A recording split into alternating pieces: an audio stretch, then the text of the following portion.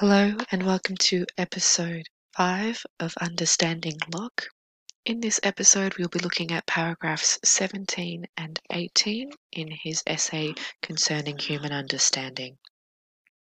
So we begin paragraph 17 with Locke's idea of the self. He says the self is that conscious, thinking thing, whatever substance made up of, which is sensible or conscious of pleasure and pain, capable of happiness or misery, and so is concerned for itself as far as that consciousness extends. This is Locke's idea of what the self is. He then goes on to use an example of a finger. So he says, thus everyone finds that whilst comprehended under that consciousness, the little finger is as much a part of himself as what it is most so.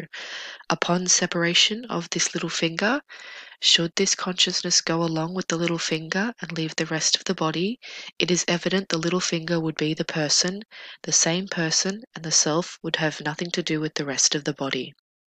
As in the case it is the consciousness that goes along with the substance, then one part is separate from another, which makes the same person and constitutes this inseparable self, so it is in reference to substance remote in time. So he is suggesting here that if we separate our finger from our body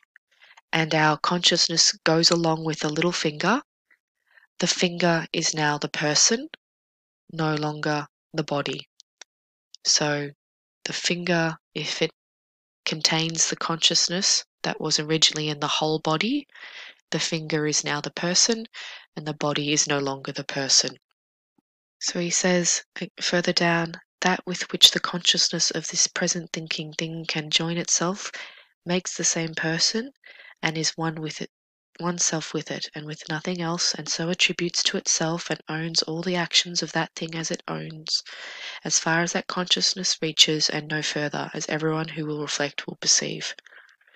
So again, he's reiterating that the consciousness of the finger is the same one that was in the body. So again, just to re-explain, we have our consciousness in our whole body, and then if we cut off our finger and our consciousness goes in with that finger and sort of, I guess, leaves the body, that finger is now the person, and the consciousness of that finger was the same one that was in the whole body. We then move on to paragraph 18, where Locke starts to look at the idea of how this would affect reward and punishment.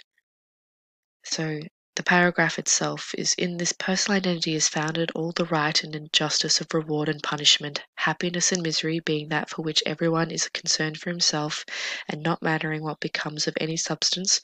not joined to or affected with that consciousness. For it is evident in the instance I gave but now, if the consciousness went along with the little finger when it was cut off, that would be the same self which was concerned for the whole body yesterday, as making part of itself those actions, then it cannot be admitted until it is owned now. So in this paragraph, Locke is suggesting that the cut off finger from the previous example, so that finger that now has consciousness and is now a person, is responsible for the past actions of the whole body before it was removed, because it has the continuity of consciousness. So because the body and consciousness has now gone into the finger and it's the same consciousness,